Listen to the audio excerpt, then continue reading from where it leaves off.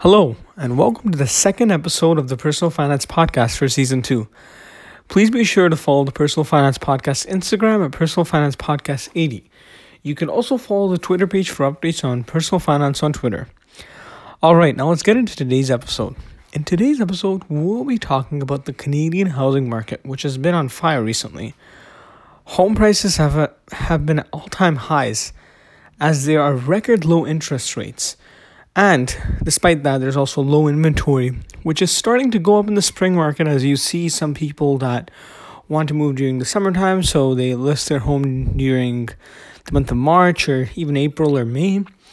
And there's also lower inventory, which is starting to go up, which I just mentioned, and more people wanting to buy homes during this pandemic for more space as well. This has also increased the overall demand for housing as more people have wanted space. As everyone is working from home, everyone needs a home office. And in today's episode, we'll be focusing mostly on the housing market and low interest rates, but for mortgages, that will be for another episode. Okay, so let's begin by talking about the 5 main things that are increasing the demand for homes. So the first core demand, if you think about it as an overall picture, is the home price growth. More and more people are wanting to get into the market as the prices are increasing, and they're worried that if the market doesn't correct itself or if it doesn't balance, then prices will only go up from here. And it's also another core demand for financing. More and more people want to own a home, and they're figuring out ways that they can fit buying a home within their budget. And also population growth. The population in 2041, the population is expected to grow by over 10 million, right? So that just goes to show that the demand of housing will increase, obviously, because everyone's looking for a place to live. And, that increases the demand overall. And also the savings rate. More and more people are saving as well to really own a home. And the people that don't really save, they may be taking on a loan, which is an extra burden. But there are people that are saving money for their upfront costs that they may have for a housing as well. Now, let's look at the other things. So, from the government. So, their transaction taxes, their property taxes, their different mortgage policies, their different social housing programs. Now, all these programs that the government really announced, they are helpful. But essentially during this time, since the prices have gone really, really up, you may not even qualify for them because there's only so much that the program can do at this time. And a lot of banks are also offering cash back on their mortgages, but there's a lot of stuff that they've said in that fine print of those mortgage documents that may be a bit maybe something that people should be reviewing more carefully, since there can be some very heavy penalties, which is what they include there. Now let's look at the non-core demand. So foreign capital, domestic investors, speculative flippers. So those are people that are flipping their homes. Basically, they're renovating it and taking out the equity from it. Now, there's also recreational property owners that are owning properties in cottages. And now let's look at supply. So for supply, there's housing growth as well. There's also more active listings. There's also development pre-sales. So a lot of people are looking towards pre-sales as well, which is a good thing. And there's also hotel occupancy, and there's also rental vacancy rate. So these are all the popular things that are driving home prices, basically. Now let's talk about this more. So many people almost also bought bigger homes than they currently live in with the equity they had in their existing home, because they were able to benefit with the higher price increase. So when the prices increased, their current home gained more equity. And they were able to leverage that equity and take it out and use it to move into a bigger house. Now, here's one thing to remember, that even if they sold their house for a record price, they still had to buy it for a really, really high price as well. So it's sort of a market where it's buy high, sell high, and then you're going to have to buy high as well. So let's look at a brief summary. So national home prices rose 6.6% on a month-over-month basis in February. So this data is by the CREA. And actual, not seasonal adjusted, was actually up 39.2% year over year. And the number of newly listed properties rebounded by 15.7% from January to February. So that's almost by 16%. So after people saw what was happening in the market in January, more people got confident to list their homes in the market on February. And the MLS Home Price Index, which is the HIP, jumped 3.3% on a month-on-month basis and was also up 17.3% year over year. And the last point is the actual not seasonally adjusted national average sale price posted a 25% year over year gain in February. Now let's look at some more Canadian housing market news. So Canadian real estate market overview for all property types. So this report was put out on March the 15th, 2021. So it showed that transactions, there were a total of 53,407 transactions, which is up by 40% versus last February of 2020. So that just goes to show that, it's a big increase. It's just under 50%, which is a lot as well. The average sold price across all of Canada went up by 26% from last February to $678,000. And the MLS benchmark price also rose up by 17% versus last February to $697,000, which is almost around $700,000. And many people are also purchasing these properties during this time, which is a bit concerning due to the overbidding wars. Like, many people that are purchasing properties during this time, they may be paying more for the home than they would have if the market was balanced.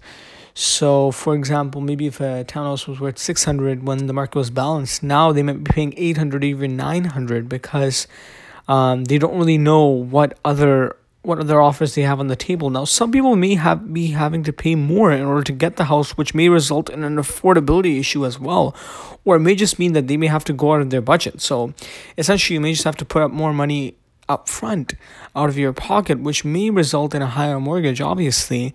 And since interest rates are low, people might be thinking that the mortgage is low, and it may be low, but it's still going to cost you a lot. It is also important to remember that many people are also buying houses now due to the fear of prices going up, which I had mentioned before. Now, people are also considering this because of low interest rates. They may give a person a greater chance of borrowing a loan at a lower rate, which they can benefit from. Also, securing a low rate on a 5-year fixed mortgage is good, as the interest rate wouldn't be that high. Again, you have to do your own research for this, but if you get a 5-year rate at the lowest, which is possible in the market, again, you would have to search that up properly in whatever the lowest rate in the market is. Essentially, you're good for 5 years, I would say.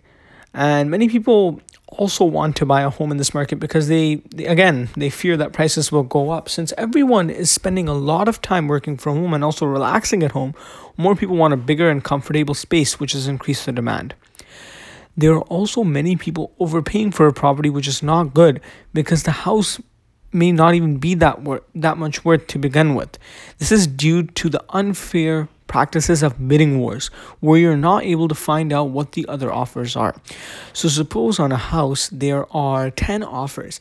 Now, I don't know what the other people's offers are, and if I want to get that house, I have to just go for it, give the highest price.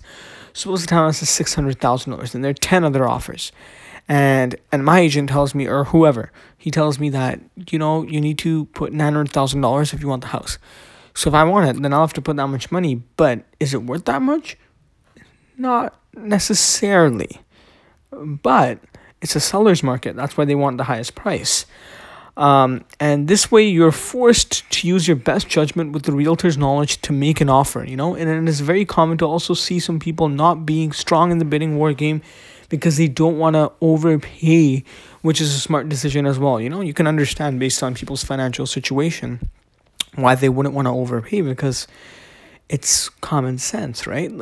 You just can't go out of your budget, and that's totally acceptable. You just have to search around a bit more in the market for homes, but with the low inventory, it may just be tough. But as long as you keep searching and keep making an offer, you'll eventually get one, I would suppose. There are also many first-time homebuyers in the market because more people want to purchase a property now, as they're worried again that prices are going up next year. There are some first-time homebuyers that are buying $1 million townhouses in some areas, and it really just goes to show the power that like how everyone really wants housing basically. And many buyers are also just trying to enter the market. In some cases, people are going to have to go over their budget in order to get their offer accepted, which is not the best since you're paying more for the house than you would in a balanced market. However, in this market, it is pretty common because when you sell high, you buy high, which I've mentioned before. So let's look at an example now. So for example, if you end up selling a 3,000 square foot home for 1.2 million in the GTA and want a 6,000 square foot home, so double the size, you may have to pay upwards of between $2 to $3 million, which a buyer may be okay with if they have built up equity in their previous home. So now, if you're selling up your house for a higher price, and suppose you end up selling it for 1.2 million or even higher, that's the list price. So suppose you end up selling it for 1.5 or 1.7. So whatever equity or cash flow that you get out from that, you might think that may make sense to buy a bigger property. That all depends on your situation. And I would also say that there are many people waiting for the prices to drop, or for a balanced market, or for the inventory to increase, like as it is now in the springtime. But it is just a matter of trying to fit into the market, as prices could increase next year again. Like everyone says that you just need to enter the market and figure out a way how to start buying a property and making equity and getting the cash flow in. Not necessarily cash flow, but making equity basically. And that is extremely important. Again, it's important to express that no one can for sure predict this, but there are studies and things that say prices will increase up again unless the government doesn't introduce any regulations, but it might in the future. We just don't know for sure. Now let's look more at the average home prices in Toronto during this time. So according to Wawa, so that's a free online platform that helps offer innovative solutions for prospective home buyers. So their market report summary, which was updated on March the 3rd, 2021. So it said Toronto remains a seller's market and home sales are close to record highs for the month, up from 51% from February of 2020. The average sold price has increased by 15% year over year to 1.4 million, and the detached home prices increased by 23% year over year to 1.37 million. Semi-detached home prices increased by 20% year over year to 1.05 million rather, and the condo apartment prices dropped by actually 4% to $642,000. Now, this is very interesting because more people are trying to move out of condos in some senses. So like someone that was living in a 500, 600 square foot condo, if they need more space to work, they have a growing family, whatever it may be, or even if they're living in a 1,000 square foot condo, whatever it may be. Now those people were selling their condos and looking for a better space to stay, probably like a property where they have a backyard, a basement, a home office, actual house, all those things. And it was very interesting to see at a certain point in the market, a lot of people were telling people if they want to enter the market to buy a condo, and it was a good market, but now they're also overbiddings on those properties, which is now interesting to see because sort of everyone's caught on because everyone wants to just enter in the market. And, they also released a report and it said that all in Toronto, the average prices for homes like semi-detached, detached, and even townhouses, they're all over above million. And since people are being kicked out of the detached market, maybe because they're first-time home buyers or they just don't have that much upfront cash, they're having to move to townhouses and semi-detached, which will also increase the prices of those as well. Now, let's look at Brampton housing prices, for example. So the average sold price was 1.0 million. So that was a 2.1% increase over a month-to-month change. And that was a 16.4% increase on a quarterly change. And that was almost a 25% increase on a yearly change.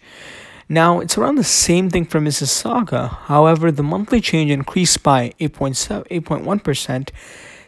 And the quarterly change was actually lower than Brampton's at 16.9%, which can be rounded to 17. And it was also lower than the Brampton one at 16.9% for the yearly change, which can also be said as 17%. So Essentially, if you have savings or you're even planning to get a loan for your mortgage, which most people may, it is important to know how to navigate a seller's market. In order to do this, you may also want to work with a professional realtor and make sure that you're being represented and well in terms of offers and other things you may have goals for your future house. So for example, when you're selecting an agent, again, I'm not going to mention a specific agent or whatever it may be, but just make sure that they are representing you properly in the market and they're giving you the best advice and information as well. Even though it's a seller's market, you still want to make sure that you're staying within your budget while also trying to save money, maybe even if you can get the property for a lower price or agent can help you get it as a buyer. That's really, really good for you, because any money you can save up front, it'll help you fund other things that will have to pay in the future. Now, in order to understand this better, let's look at what Remax says about a seller's market. So they say that in a seller's market, there are more buyers than there are homes for sale. With fewer listings to choose from and more competition, homes typically sell quickly, often seeing multiple offers or even bidding wars.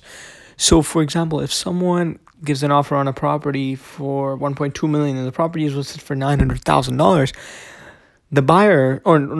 the seller and the agent may think, why not just accept this offer even before listing the property on the market and keeping it as like a exclusive property that was listed on MLS for maybe less than 24 hours, for example. And in a seller's market, the seller has the upper hand, and now this is not the time to test your lowball offer skills. In a buyer's market, there are more homes for sale than there are buyers. Since there is less competition, buyers can take their time shopping the market and have more negotiating power. The prices of homes listed for sale could be stable or even falling. So that's in a buyer's market. So in a buyer's market, necessarily, you can negotiate on certain things and you could get a fair price. But in the seller is not necessarily what we're seeing right now. Now, after hearing this, you may be wondering, so how should even a first-time home buyer or a second-time home buyer navigate this market? Well, there are some tips. So the first tip is to be informed. Having a handle on market conditions is the first key step into a successful transaction. This is the case regardless of your market conditions, but especially if you're trying to buy a home in a seller's market in Ontario. Remember this also, that real estate is very local. So what is happening in one neighborhood may not be the case in another. So for example, if you're looking at a house in a Mississauga area, that will be very, very different from an Oakville area, depending on what area it is and what's the location and what it has to offer. And that's why it helps to have an experienced real estate agent within that area or wherever you want to search with. Now, the next thing is to know your budget. So this is really, really important. Know how much you can afford to spend on a home. This is different than a mortgage pre-approval. Take into consideration your lifestyle and what sacrifices you're willing to make.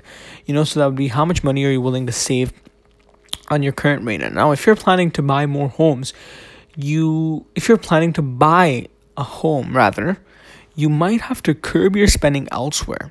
If you don't want to be making any lifestyle changes in interest of home ownership, you may have to lower your home buying budget or make some other adjustments, such as the size of your home or even the neighborhood. So, most people, they're willing to give up some things, some lifestyle changes, like maybe spending less outside or whatever it may be, because down the road, it will be worth it since you're making equity in the property, but that all depends from person to person. Now, another tip that they said was, you should get pre-approved for your mortgage, especially in this buyer's market. They want a buyer's market. This is a seller's market. Especially in the seller's market, you want to just make sure that you're getting pre-approved, because the seller wants your offer to be less conditional, to say, basically. Now, a pre-approval also locks in the current interest rate for a mortgage up to 120 days, so you can shop with the peace of mind that you're insulated from rate hikes in the near future. Now, if this rate drops, your lender should honor the new lower rate when you're ready to make your purchase. So again, this is where you have to do your research. Now, the next thing is to be prepared to act fast. If you're hoping to buy a new home in a seller's market, you need to take quick and decisive action when you find a property that interests you. This is where all of your prep work goes, and it'll pay off. Now, the last thing is to make a strong offer. So in a seller's market, you may only get one chance, and it's not always about the money.